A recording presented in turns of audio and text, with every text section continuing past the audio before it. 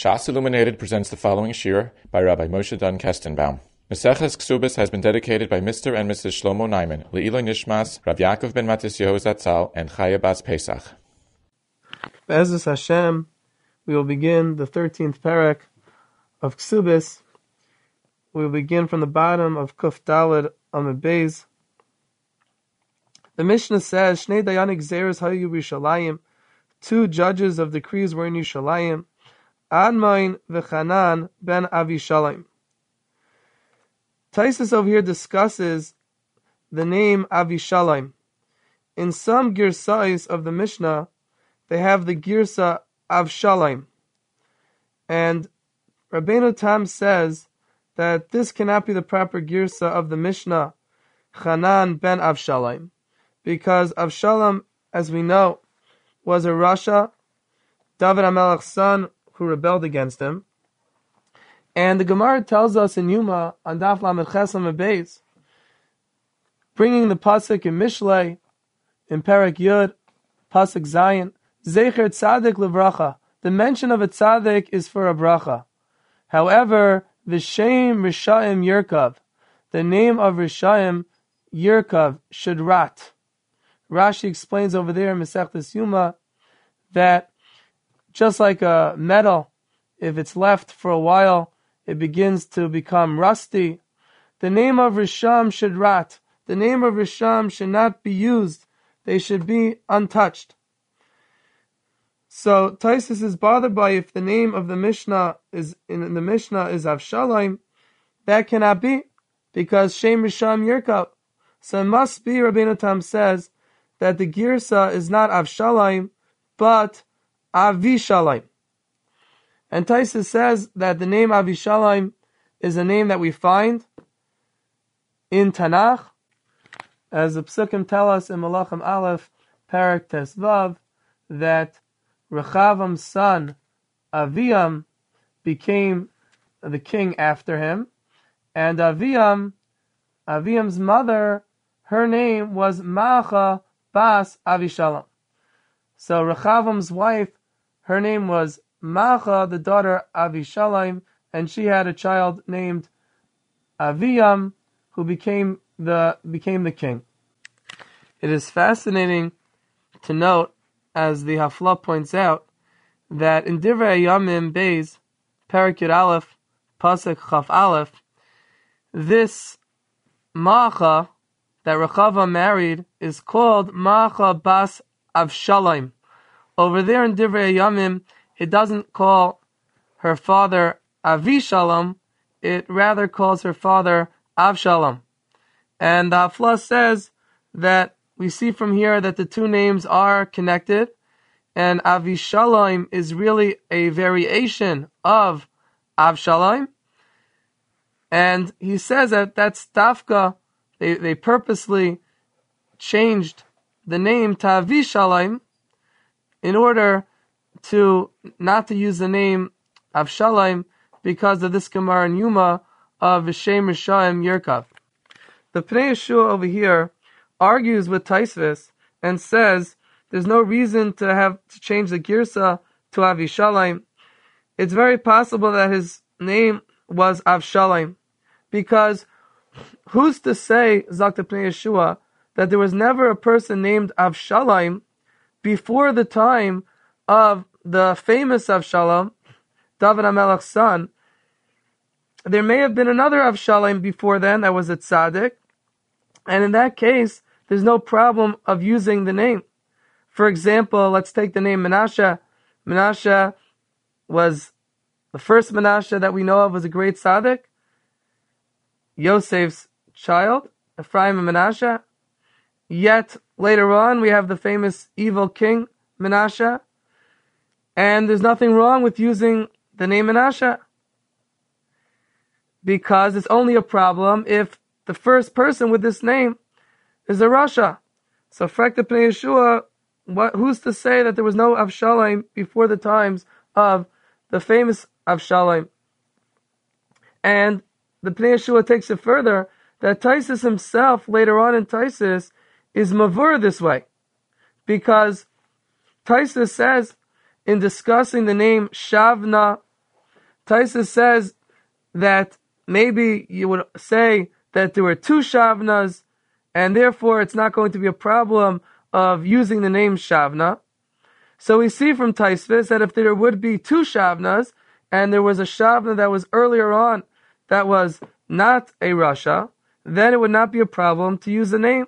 So Pnei Yeshua argues with Taisus that there's no reason to change the Girsa to Avishalim.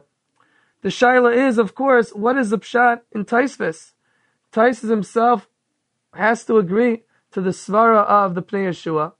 So then, what's Taisus Kasha? Who said there was no Avshalim before the times of the famous Avshalim, who was a Rasha? Comes the Afla and says a beautiful Pshat. The Afla says that even if there was a name Avshalim beforehand of a person that was a tzaddik, it wouldn't make a difference. The Afla says the criteria of whether one is allowed to use the name of a Rasha or not depends on what the Afla terms, whether it's a Shem Pili, whether it's an unusual name. When a person hears the name Avshalim nowadays, Avshalim's an unusual name, and a person thinks of David HaMelech's son, Avshalom the Rasha. We don't know, we never heard of any Avshalom before that. So even if there was such an Avshalom, the name Avshalom connects us, brings us to think of the Avshalom the Rasha. And there we would have the halacha of Shem Risham Yerkov, that one should not use such a name, as opposed to a name like Benasha, which is a common name, a name that doesn't necessarily allude to the Menashe that was a Rasha, then it would not be a problem. And it's interesting, the Sefer Afla brings this concept of unusual name from Halach and Shulchan Aruch in Yoreh Deah Reish Mem Beis Tes Vav. The Shulchan Aruch writes over there that it's usher for a Talmud to call his Rebbe by his name, not in his lifetime, not after his death. Va'afilu likros la'acherim sheshmam kishmai, and even to call other people that have the same name as his Rebbe, it's usher. Imhu shem polite. If it's an unusual name, she'ena kol regil likros by, that other people are not usually called by their name. So if somebody's Rebbe has an unusual name, his name is, let's say, Avishalim, unusual name nowadays, so one would not be allowed to call his friend, who also happens to be Avishalim, he wouldn't be able to call him by that name, because that's the name of his Rebbe. However, if let's say his Rebbe's name was David, Moshe is a common name, so then one would be allowed to call his friend by that name, because that name doesn't allude in any way to the name of his Rebbe, because it's a common name. So same thing over here, Zakta Afla, that if it's an unusual name, and the name of a Rasha that we're familiar with by that name, then it would be Asr. But a common name, and it would not be an allusion in any way to the name of a Rasha, who also happened to have that name, then it would not be a problem. The Mishnah continues, Chanan Aimer Shnei Dvarim, Chanan said two things. Rashi says two things, Shalai Cham Maidim Lai, that the Cham did not agree to him about. Admain Aimer Shiva, Admain said 7 things, which again the Chachamim did not agree to. And now the Mishnah says the first of the things that Chanan said. Misha halach l'medina hasayam, somebody that went to a faraway place, ve'ishtay tevas mezaynais, and his wife is demanding, she wants food, so she wants Bezdin to provide food for her, to sell, let's say, her husband's land in order to provide for her food. Chanan Amar Tishba b'Saif v'loi Tishba b'Tchila. Chanan says she has to swear in the end, but she does not have to swear in the beginning. Nechlaku Allah b'nei Kohanim Gedolim. The b'nei Kohanim Gedolim argued, v'amru, when they said Tishba b'Tchila u'v'Saif. She has to swear in the beginning and the end. We understand what Tchila means.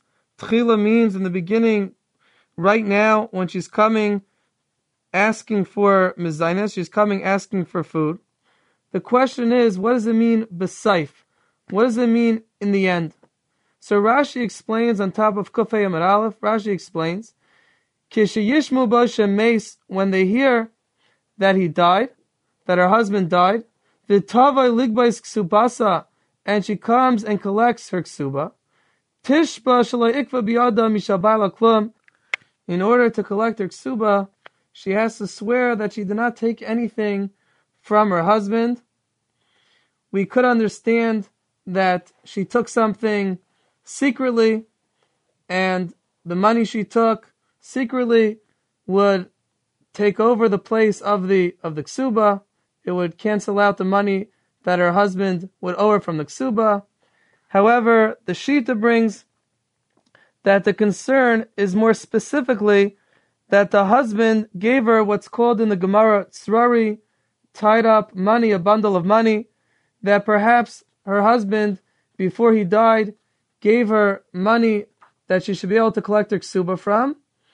So before she can collect her ksuba, she has to swear that she does not have anything else from her husband that would compensate for the ksuba her husband did not give her tzrari. It's important to point out that the halacha of mizaynais, the halacha that a lady gets fed, is not only when a lady's husband is alive, like we've learned earlier in the Masechta. After a lady's husband dies, she continues to get fed from her husband until the time that she collects her ksuba. Until the time she comes to collect her ksuba, she also gets mizaynais from her husband's estate. So Rashi over here that says that Tishva b'Saif, that she swears in the end, after her husband dies, and she comes to collect her ksuba. So we see from Rashi clearly that it's only at the point that she comes and collects her ksuba. However, if she does not come to collect her ksuba, she is just continuing to eat mizaynais from her husband's estate after his death. In such a case, she would still not require a shavua. Only when she comes to collect her ksuba does she require the shavua. How do we understand this? What's the reason why she only requires a shvua at the end, which Rashi learns when she comes to collect her ksuba, and not in the beginning, which according to Rashi means when she is collecting her mizaynais, both while her husband's alive and after her husband passes away? So one explanation is found, we see from Taisus and Gittin on Daf Nun Aleph Amar Aleph, Dibra Maschal Amar. Taisus is mashma that he understands that the difference between ksuva and mizaynais is as follows. We mentioned before that our concern over here is that the husband may have given her tzrari, the husband may have given her money to collect her ksuba from before he passed away. So Taisus understands the chashash of tzrari is more likely, is more common for a ksuba than for mizaynais. It's more the derech, it's more the normal way that a husband may give his wife money to be able to collect the ksuba from after his death. Then it's common for a husband to give his wife money to be able to collect her mizaynais from. And that's the way Taisus understands in Gin on Daf Nun Aleph Amar Aleph. According to this understanding of Taisus, the difference in our Mishnah is a difference between mizaynais and ksuba. It's not a difference of a time period. It's a practical difference between mizaynais and ksuba. However, Rashi, as brought in the Shita, and this is the pashtus really of Rashi in the Mishnah, is that this is not a din in ksuba versus mizaynais. Rather, this is a din in a time period. Meaning that, according to Rashi, when the lady comes at the end to collect her ksuba after her husband passed away, the chiyuv shvua over there that she has to swear is not only on the ksuba.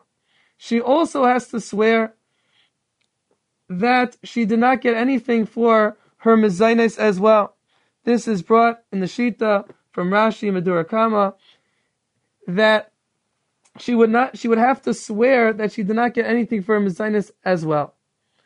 What's the difference? Why only at the time she comes to collect ksuba she has to swear that she did not receive anything from her husband for mezainis as well. However, earlier, if she's just collecting her mezainis, then she does not have to swear. If we're afraid that her husband may have given her money for mezainis, so why doesn't she have to swear even while her husband is alive, when he's in Medina Sayyam, or after his death, before she comes to collect her ksuba? So the Shita brings a svara from Rabbeinu Yaina, Shalai tiktu chachamim shvua ela kishetava ligbais ksubasa tahavi lemishka ulamepik. The Shita brings from Rabbeinu Yaina that when the chachamim were misaking the shvua on a lady, they were only misaking the shvua at the time that she's leaving her husband's rishus. When a lady comes and collects her ksuba, that's when she's separating herself from her husband's rishus. As long as she's collecting mizainais, she's still in her husband's rishus, even after he passed away. She's still considered in her husband's rishus. She's living off her husband's estate. So the chachamim were not misakin a shvua then. They were only misakin a shvua at the time that she's leaving from her husband for good. She's leaving her husband.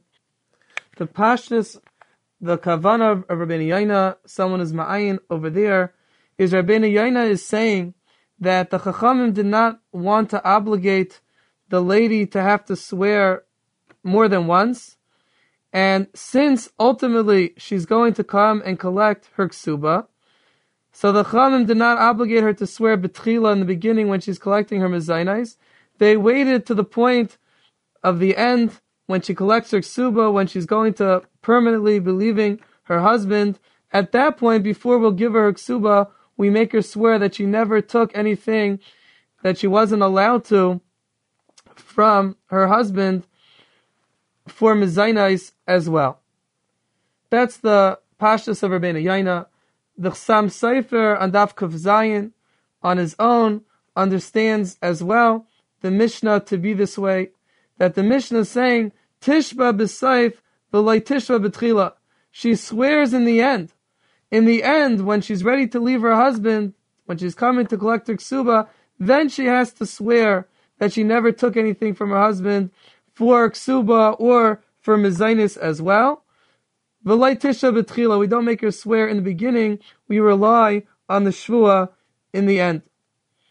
This fits very well. This pshat fits very well in the Mishnah, because the Mishnah said that our husband went away to Medina Sayyam, and his wife is demanding mizainais. So Hanan says, Tishra b'saif. She swears in the end in regards to what she took for her mizainais. V'loi tishra b'tchila, but she does not have to swear in the beginning to collect her mizainais. However, according to the pshat we brought from Taisvis in Gittin, that it's not about a time period. It's about the ksuba were chayshish for tzrari, mizainais were not chayshish for tzrari. So then we have to explain the Mishnah. It's not about time. The Mishnah just means tishba b'saif. She swears at the end for her ksuba, but it's not going anything to do with mizainais. V'loi tishba b'tchila, but she does not have to swear in the beginning. She does not have to swear for mizainais.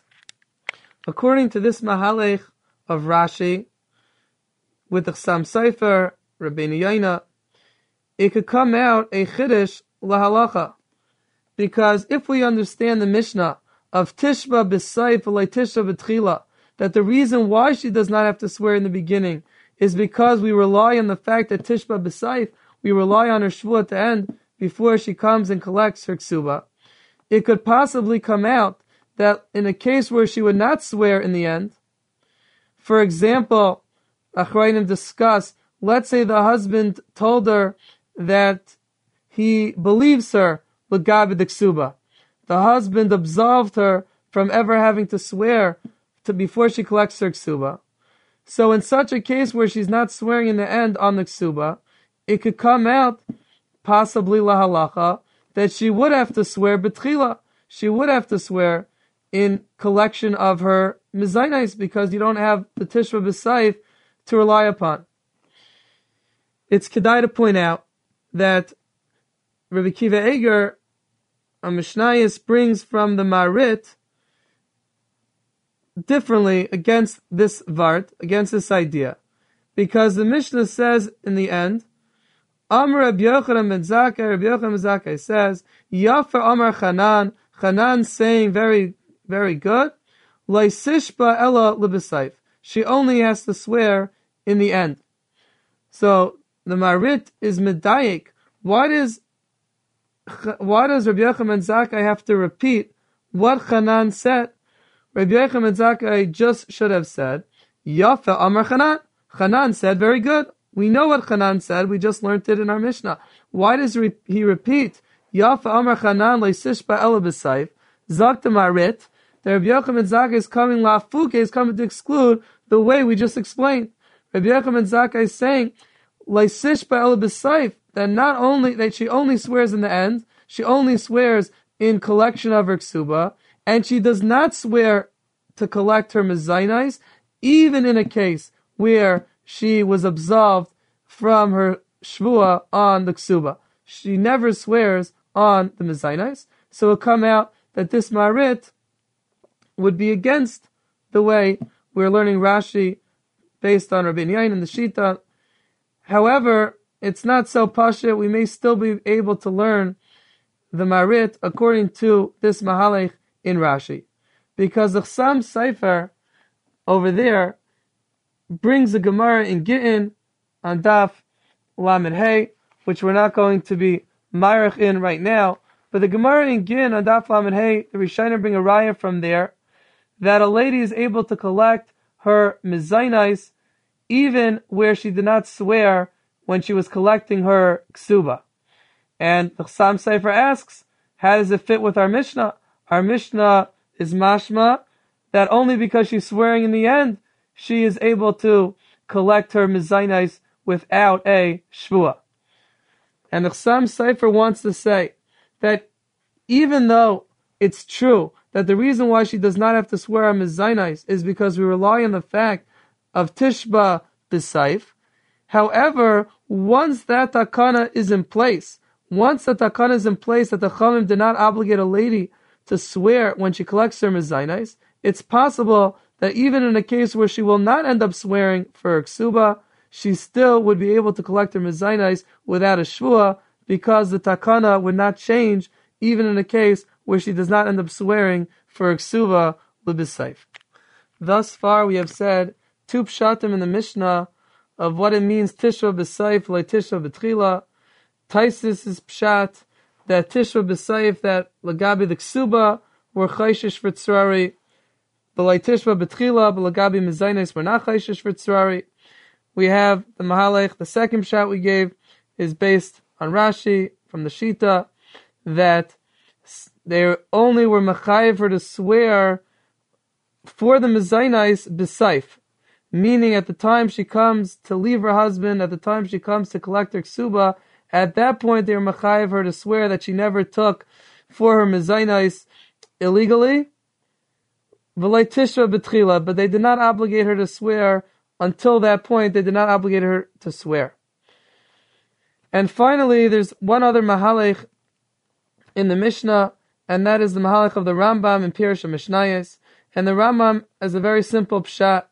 Tishba b'saif, she swears in the end, means that if the husband comes back and he says that he has already given her money for mezainais, and therefore she had no right to sell his property, sell his possessions to take mezainais, at that point, tishba, she has to swear, v'lai tishba b'tchila. But until the husband contradicts her, she does not have a chiyuv shvua.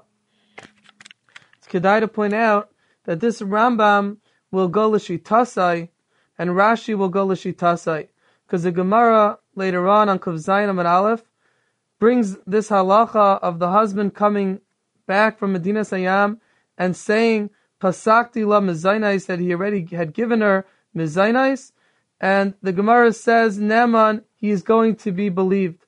And the Rambam learns, as the Rambam paskins in Hilchos Ishas Parak Yud Beis halacha chaf aleph, that the husband's believed to obligate her in a shvua, that she now has to swear and deny the husband's claim that he had already given her money for Mizaynais.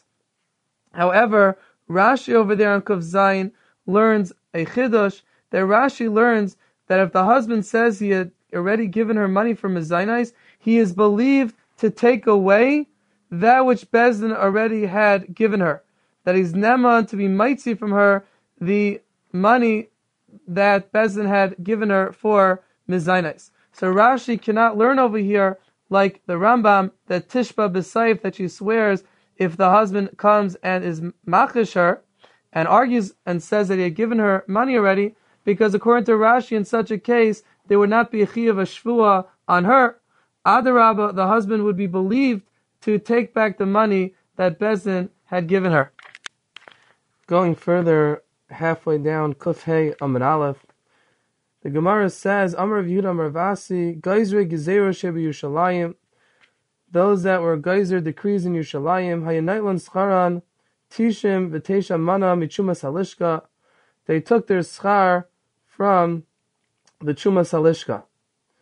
And afterwards, the Gemara brings Karna, who was a dayan, who was a judge, he would take an istira from both parties, and he would judge them.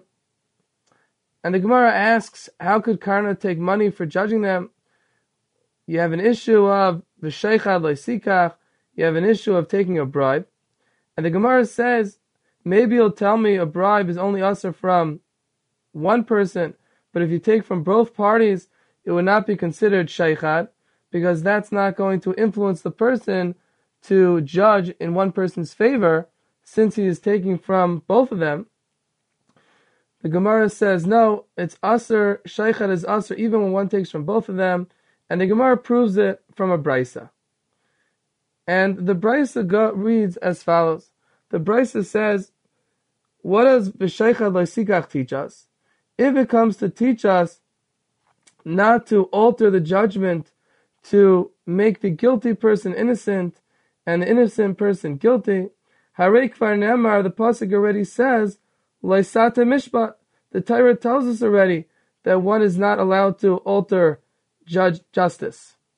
So it must be, Zak the Brisa, that the pasuk of V'sheichad Loisikach, that the Isra of taking a bribe applies even when one's intention is L'zakos es hazakai, U'lechayev es hachayev, where the person's intention is not to alter justice in any way. His intention is to give a fair judgment to both sides. And the Gemara proves from this brisa that the Isra of Sheichad applies even when one takes money from both of them. And the Marsha asks an obvious question on this Gemara. How do we see from this brisa that the Isra Sheichad applies when one takes money from both of them?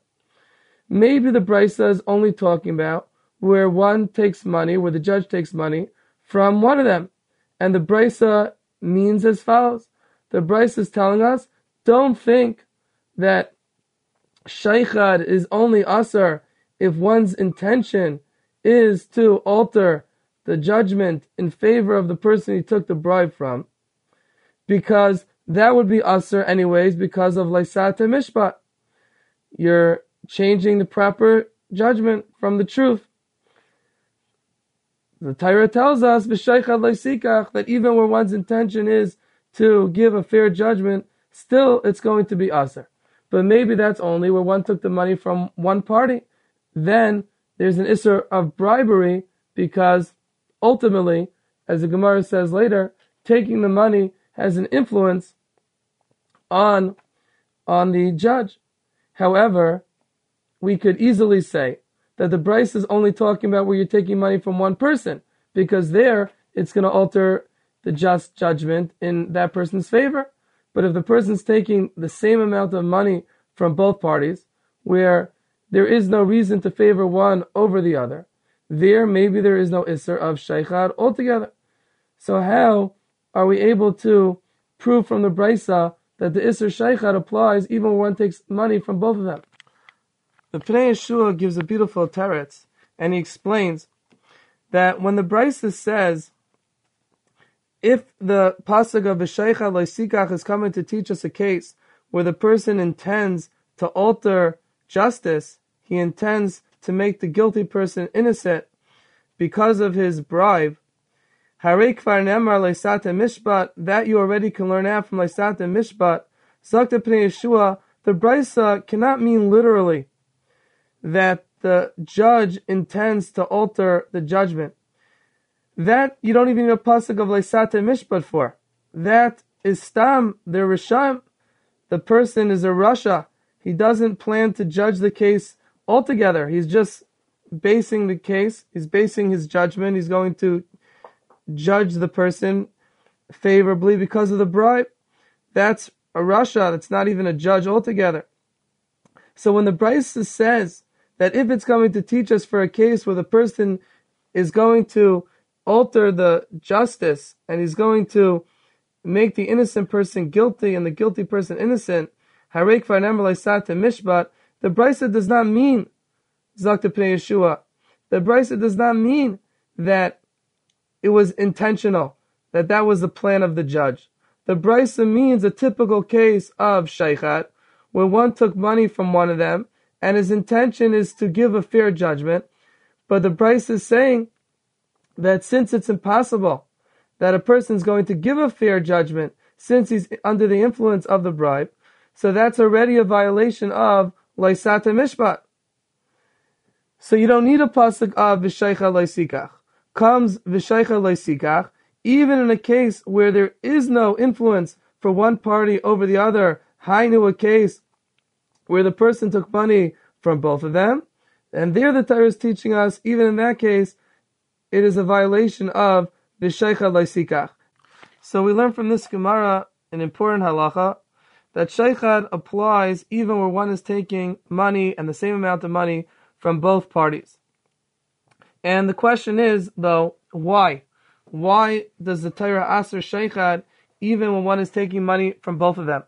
So the Pnei Yeshua Teich Devarav writes that we're afraid, the Torah is afraid, that the person will come to take sheichat even from one of them by themselves. That if the Torah would allow one to take money from both of them, a person another time will end up taking money only from one of them. That's the way the Pnei Yeshua says. This seems to be along the lines of the Drisha in Choshen Mishpat, beginning of Siman Tes, where the Drisha writes, Shalai tachloik ben sheichat l'sheichat. The Torah does not differentiate between different types of sheichat, which sounds like from the Drisha that really in svara and logic there would be no issue of taking a sheichat from both of them, but the Torah does not differentiate, perhaps along the lines of the Pnei Yeshua, that ultimately a person will end up taking a sheichat from only one party. However, the Meiri over here on Amud Beis, Kofei Amud Beis, and the Hafla on his own over here gives a svara, gives a logic that taking money from both of them will actually impact the justice of the case. And they both say that since the judge is taking money from both of them, he's going to want both parties to come out okay. He's not going to want to make it that one party wins completely and the other party loses completely. And he's going to make a pshara. He's going to compromise. He's going to try to find a way where both parties are somewhat at least happy because of the money that he received. Perhaps we can offer another pshat in why sheichat is aser even when one takes money from both of them. The Gemara says on Amud Beis, Rava says, why is it called sheichat? Sheichat is a lashon of shehuchat, that he is like one. Because when a person takes money from somebody else, he becomes closer to him. V'havi kigufei, ve'in adam roya chayva la'atzmai. A person does not see his own faults, and the person is not going to be able to see the case properly. He's not going to be able to see the faults of the person he took money from.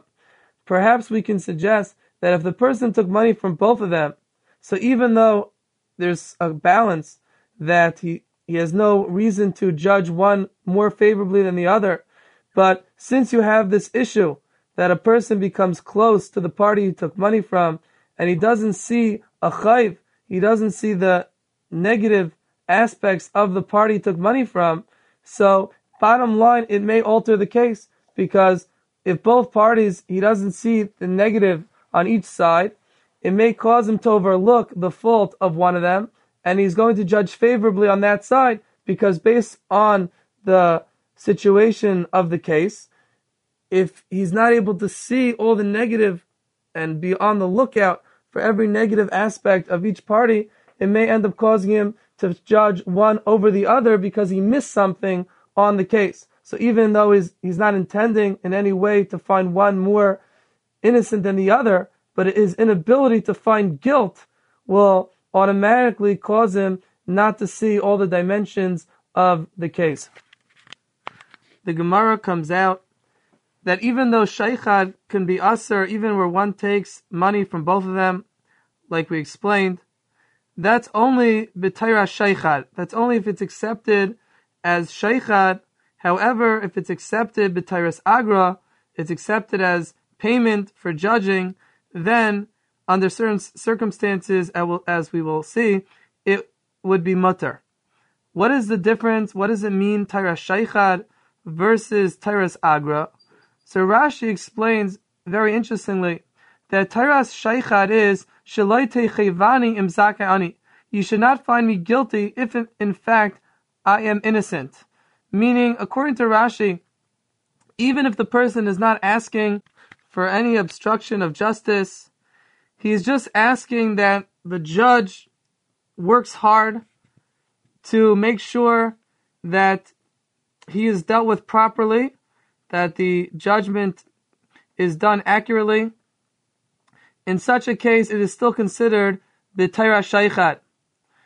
It would only be mutter if it's b'tayras agra, where the person's giving him the money to judge the case for his tircha, without making any mention of asking him to look well into the case on his behalf.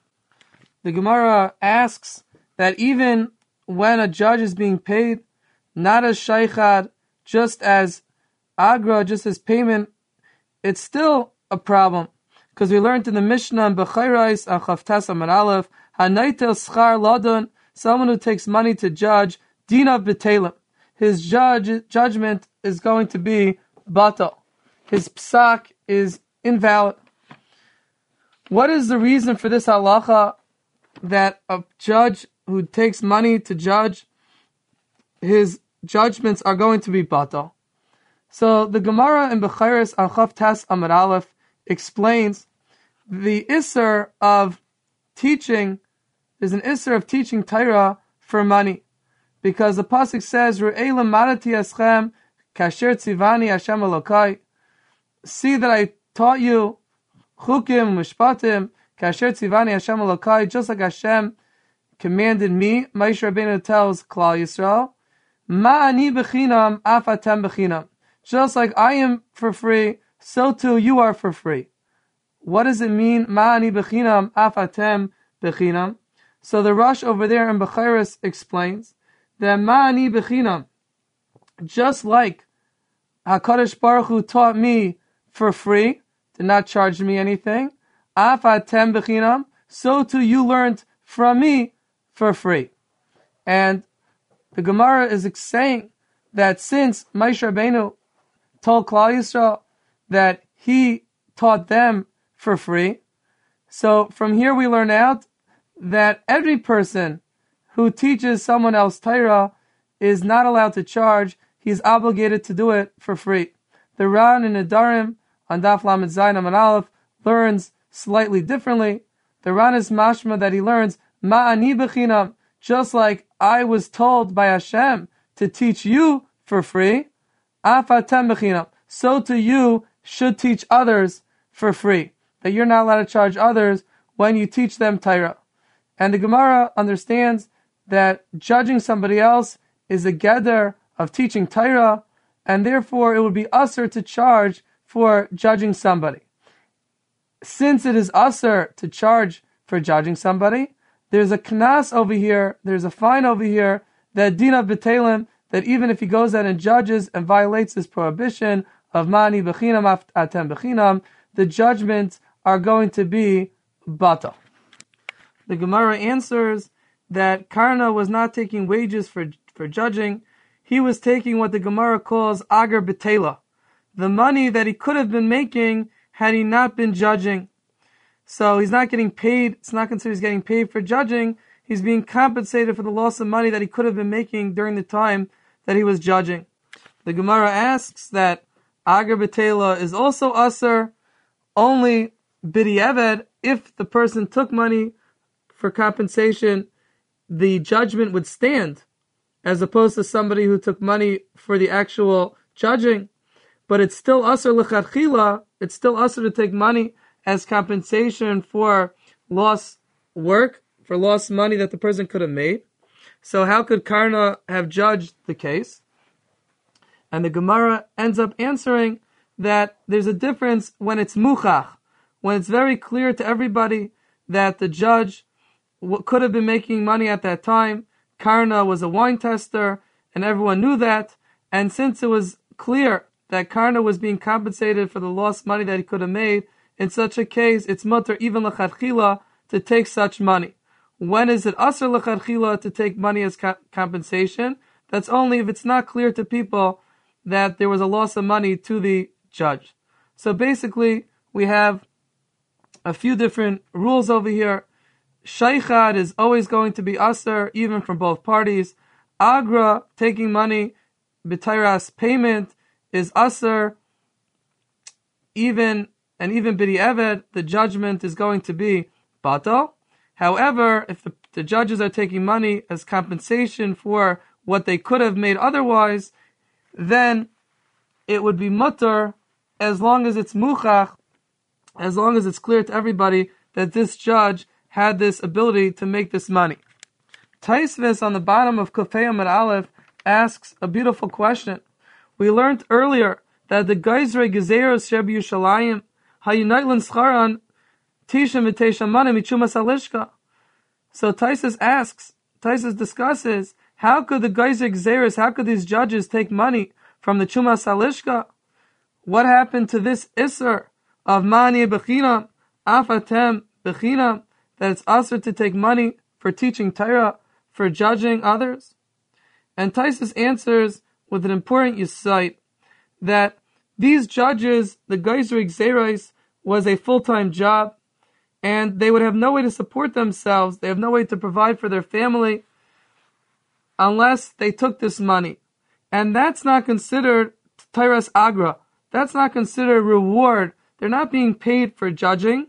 They're just being supported to be able to live, to be able to support their family. This would also explain that the Gemara said earlier that if they took more than they needed, Atu Bershia Skinan, they would be considered Rishayim. According to Taisus, it's very good, because taking more than they need to support their family, that already would be considered Tairas Agra, that they're being paid for their job, and that would already be Rishayim. They're over the lav of Mani Bechinam, Afatam Bechinam. It's only mutter, Taisus is saying, to support themselves, to be able to live, and not as payment. Taisus in Bechairis, on Daf Chavtes Amud Aleph over there, writes, nowadays that it's customary that people teach Torah for money. So Taisus says, if the person has no way to support himself otherwise, it's mutter, based on what Taisus is explaining over here, that's not considered Tairas Agra. Taisus continues over there in Bechairis and says that even if the person being paid does have money to support himself otherwise, and in such a case we don't have this heter really, that we're paying him to be able to live, because the person does have parnasa otherwise, Taisus says we could still have another heter for such a person, because since the person is not involved in any business, because he's busy teaching Torah, so then it will be considered like Agar B'Tela Demuchach. It's just as good, Taisus says it's better even, the case of Karna who tested the wine, clearly was giving up that money. So even for somebody that doesn't have a set job, it seems from Taisus, but it's clear that if he would not be teaching Torah, he would be involved in other business, so that also could be included in an agra de betela demuchach. It's interesting, Taisus does not use this heter to explain the Geizer Gzerais Sheb Yushalayim. L'chayra would also explain Geizer Gzeir Sheb Yushalayim, that one could suggest, since they were busy all day paskening, so therefore we could also say it's agra de betela de muchach, that they're giving up doing anything else because they are busy teaching Torah. If I may suggest that Rashi over here is mashma, that's how he understands the heter for the Geizer Gzero Sheb Yushalayim, because Rashi writes, Nailon Scharan umispartzen heimenu, they get supported from the schar, lefi shelohaya sukin b'malachdan, because they are not busy with their own job. It would sound like from Rashi that the heter of Geizer Gzeros is not because they need the money to live, and that's not considered payment, that's considered support. Rather, Rashi's mashma that the heter is because they're not involved in their own work, along the heter of Karna, that it's betela demuchach. This Taisus over here that teaches that taking money for parnasa to keep them afloat is mutter, and it's not a violation of mani bechinam afatem bechinam. Kesef Mishnah brings on the famous Rambam in Hilchos Talmud Torah, Perek Gimel Halacha Yud, where the Rambam writes, Kol hamesim al libo sheyasek b'Torah, anyone who thinks to learn Torah all day and not to do malacha and to take money from staka, harei ze chilul as Hashem, he's mechal shem shamayim. And the Rambam writes that it's usher to do such a thing, and he brings the Mishnah in Pirkei Avos that lo sasa tar liskadol b'hem, that one should not use the Torah as a crown to glorify himself with. And this Rambam as well is found in Pirkei Avos, in Perek Daled, Mishnah Hey. The Rambam over there in Parashah Mishnayos is marich on this inyan, where the Rambam writes against people taking money to support themselves to learn Torah. And the Kesef Mishnah over there writes against the Rambam that it is mutter for the person to take money, and he brings our Gemara and Taisvis as a support to this shita. And as the Kesef Mishnah explains, that even though the Mishnah says in Pirkei Avos that one should not use Torah to make money, to receive honor, but there's a big difference when the person is learning Torah to make money, or the person is taking money in order to learn Torah. The person's intentions, Dr. Kesef Mishnah, is not that he's looking to make money off his Torah. He really just wants to learn Torah. But Narvas, he has to take money and able to support himself in order to be able to live. And that's not considered mishtamesh bekisra shel Torah. And like we're saying over here, that's not considered taking agra. It's not considered taking reward from learning or from teaching Torah. Just one final ha'ara on this Gemara.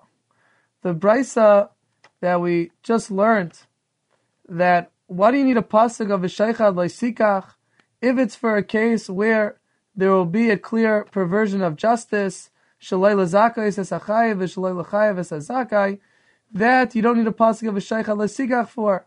That we could already learn out from leisata mishpat. So it must be, the brisa said, that even for a case where it's lezakos sesazakai lechayev sesachayev, which a Gemara understands, like we explained earlier from the Pnei Yeshua, that even in a case where the judge takes the same amount of money from both parties, that's where you need the pasuk of v'sheichad loisikach. The Chaves Yair in Siman Kuf Lamed Vav asks Meir de Kakasha on this Gemara. He asks that what's the Brisa's question of why do you need the pasuk of v'sheichad loisikach, that it must be coming to teach us a case where he took money from both of them. Why didn't the Gemara give a simpler teretz? Why didn't the Gemara answer that if we would just have the pasuk of leisata mishpat, that one is not allowed to pervert justice, so that would be only aser, the person would only be over the lav at the time that the person judges. A person who took money from one person and he judges the case, then the person is over leisata mishpat. But what about in a case where the person doesn't end up judging the case? after he takes the money, he ends up changing his mind and he doesn't judge the case. Is he over the lava leisate mishpat? L'chayra not. He never carried out any justice. Comes along the pasuk of v'shaycha leisikach, that even mishas l'kicha, that even from the time the person took the bribe, even if subsequently he didn't end up judging the case, he would violate the law of v'shaycha leisikach. The Chavas Yair says we find a precedent for such a pshat. The Gemara in Bamitzia and Samach Aleph and Beis asks, why did the Torah have to aser changing your weight by dipping it into salt and making the weight heavier? It's stam aser because of loisigzal. You're stealing from the person, making him think that it weighs more than it does. And the Gemara answers that the pasuk is coming to teach us he's over mishas asiya, that even if he doesn't end up using the weight, but just for preparing such a weight that's fixed, he is going to be over the lav of mishkalis. So, frek the Chavas Yair, why don't we say the same thing over here? The Chavas Yair does not answer this question, but it's clear that the Chavas Yair assumes, as he writes over there, that the lav of leisikach shaychad, one is not going to be over until the dayan actually paskins. And his kasha is, how does the Gemara know that? Why doesn't the Gemara say that the pasuk of v'shaycha leisikach is coming to teach us that even in a case where the person does not end up paskining, he's still going to be over the lav? The Taz, in his Sefer on Chumash, Divrei David, Parsha Shaftim, he also holds, like the Shita of the Chavas Yair, that one is not over leisikach shaychad until he actually paskins, and he actually answers the Chavas Yair's kasha. And he answers that since the pasuk continues, ki hashaychad yaver einei pichim, that the reason one is not allowed to take a bribe is because bribe blinds the eyes of the wise ones. It's mashma that in a case where the shaychad does not lead to a iver of einei pichim, it does not lead to the blinding of the judges because the judge never ends up paskining the case. In such a case, one is not over the lav of the shaycha leisikach. Rav Yosef Engel, in his Sefer Gilyoni Hashas, argues on Chavas Yair and the Divrei David, and he says that it's pumfaker. The reason why the Gemara doesn't answer that leisikach shaychad is coming to teach us that one is over mishas lekicha even before he paskin is because even the lav of leisate mishpat, even the lav of altering justice, altering the judgment to one person's favor, one is actually over before he even paskins. And he brings this from the Sefer Yereim in Siman Reish Gimel. The Sefer Yereim over there brings a sifri that says, leisate mishpat, one is not allowed to lean the judgment to one person's favor. And the Sifri says that a person should not say that so-and-so is my relative, so-and-so is my friend. How could I not help him? I have to do something to help him in the court case. And the person is over the lav as soon as he says such a thing, afa pishalo asa maisa, even though the person didn't do an action, even though the person did not end up paskining. That's what it seems clear from the Sefer Yereim. So therefore, Zogt Rav Yosef Engel, that leisate mishpat includes already doing something before the judgment that would cause the person to alter the case, even just saying that I have to help this person because he's my friend, etc. One is over leisate mishpat. Kol shekain, if the person would take a bribe, he would be over leisate mishpat, and that's why the Gemara over here has to say that leisikach shaychad is coming to teach us that even if he takes money from both of them, he's still over the lav. Because you can't say it's coming to teach us mishas lekicha, because that the person would be over even from the lav of leisate mishpat. The Sayafais Ra'im over there on the Sefer Ra'im also says like Rav Yosef Engel, and they both say the exact opposite of what we saw from the Chavas Yair and from the Taz that Leisikach Sheichad, one is only Iver if he actually ends up judging the case. You have been listening to the Shiurim of Shas Illuminated. Shas Illuminated is a non-profit organization dedicated to broadening the learning of those studying the Daf worldwide. If you would like to make a donation or to dedicate a Daf or Masechta, please visit our website at shasilluminated.org or call 203-312-SHAS. You can also email us at shasilluminated@gmail.com.